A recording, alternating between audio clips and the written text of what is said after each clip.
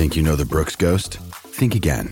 Introducing the all-new, better-than-ever Ghost 16. Now with nitrogen-infused cushioning for lightweight, supreme softness that feels good every step, every street, every single day. So go ahead, take your daily joyride in the all-new nitrogen-infused Ghost 16. It'll turn your everyday miles into everyday endorphins. Let's run there. Head to brooksrunning.com to learn more. Mom deserves the best, and there's no better place to shop for Mother's Day than Whole Foods Market. They're your destination for unbeatable savings, from premium gifts to show-stopping flowers and irresistible desserts. Start by saving 33% with Prime on all body care and candles. Then get a 15-stem bunch of tulips for just $9.99 each with Prime. Round out Mom's menu with festive rosé, irresistible berry chantilly cake, and more special treats. Come celebrate Mother's Day at Whole Foods Market. And one of the leading authorities in this country on anti-doping law and case study is Dr. Catherine Ordway, to make some sense of it for us. She's an associate professor at the University of Canberra. Dr. Ordway, welcome to the program. Very good morning to you. How significant an escalation is it for charges to move from a positive in competition test to the addition of not only possession but trafficking? Well, it's very serious indeed, because under the World Anti-Doping Code, which of course the AFL subscribes to, then multiple violations can, at worst case, lead to a life ban. So it's really serious that this has escalated the way it has. Is this typical of the sports integrity process to take a phone from a player or from an athlete who has tested positive and conduct the thorough investigation from there? Well, since the powers have been extended to the Anti-Doping Agency in Australia, it was extended in 2006. ASADA had the powers to take any documents and phones, any materials, search their bags and so on. Then this has been relatively commonplace. So it's not unheard of, and I think we're going to see this increasingly around the world as people are trying to get the anti-doping agencies are trying to get different forms of evidence that go well beyond just simply testing for urine or blood. Professor, the definition of trafficking in an anti-doping context was sent through, but I must confess I could not make head nor tail of it. How does trafficking apply in the sporting context that we're in here? Well, trafficking applies in a number of different settings, so I'm not surprised that it's a bit confusing. The language is a bit convoluted because, of course, you can imagine that there are scenarios where it's actually the doctors that are being implicated in kind of trafficking cases, or coaches or other what they call athlete support personnel. So this is an unusual one in that it's an athlete that's been implicated in a trafficking case. And so the way the code is worded is that they're not really interested in those substances that are not tested for out of competition, and the illegal substances like heroin and cocaine and so on are not tested for out of competition. So that's normally not the scenario that anti-doping agencies are wanting to spend their resources on. However, there's a kind of exception written into the rules that talks about where these substances are not for therapeutic use, which of course cocaine and heroin and so on wouldn't be, and whether or not it relates to performance enhancement. So I don't know that there's a suggestion that these types of substances would be used for performance enhancement, but that's why they can be caught up in the trafficking rules, because of the wording under the WADA code. So it is a bit convoluted, but definitely it's a requirement of the anti-doping agencies to take action when there's evidence of trafficking in these scenarios. So if I pick up that last point, are you at all surprised to see the anti-doping agency in this context? So if we take the reporting at face value, it's a player offering cocaine to teammates in a text message.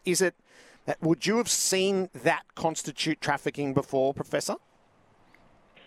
I don't remember another scenario where that was the case, but I think we're going to see this increasingly where the types of non-testing evidence like phones and bank records and other kinds of evidence are going to be used in anti-doping cases. Where we're dealing with a situation with an athlete and other athletes, it doesn't seem to be...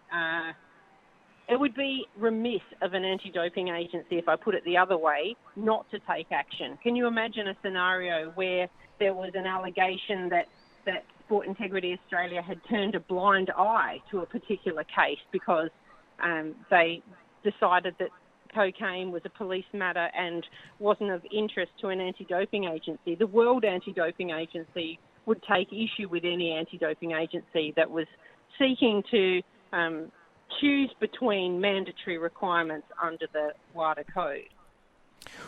What would, if you were to hazard a guess as to what happens next, as to how deep the investigation might run from here, does it end with the athlete who tested positive, or is there scope to investigate those who are implicated via text message? There's certainly scope for that, and as I said, that where there's evidence of anti-doping rule violations involving other players, if it's potentially coaches, doctors, or anyone within that WADA code scope, and it is very broad, then it would be a requirement for the anti-doping agency to take action and to investigate those other members. Because, of course, this is a holistic approach, and for a range of different reasons, not least of which you referred to the culture and the role modelling status and so on within the community, then they need to investigate this to the end. How challenging is the process now for the athlete involved, Joel Smith, to be facing multiple charges across different time frames as well? This is no longer limited to the positive test, as it goes back 12 months before that. How intricate is the challenges that he faces now? Yes, well, you're right. It is quite challenging for the athlete and their legal team because, as you say, the World Anti-Doping Code was in place from 2021, but of course the prohibited list changes every year, and the World Anti-Doping Agency updates it and notifies people at the end of September, and then it comes into force on the 1st of January every year. So they would need to just go back through and check to see whether there were any changes in the wording. If there are sometimes we've seen examples where there's been a change to the rules which has given an athlete an advantage, so that plays in, so that they have that advantage taking into account even if it was in an earlier event.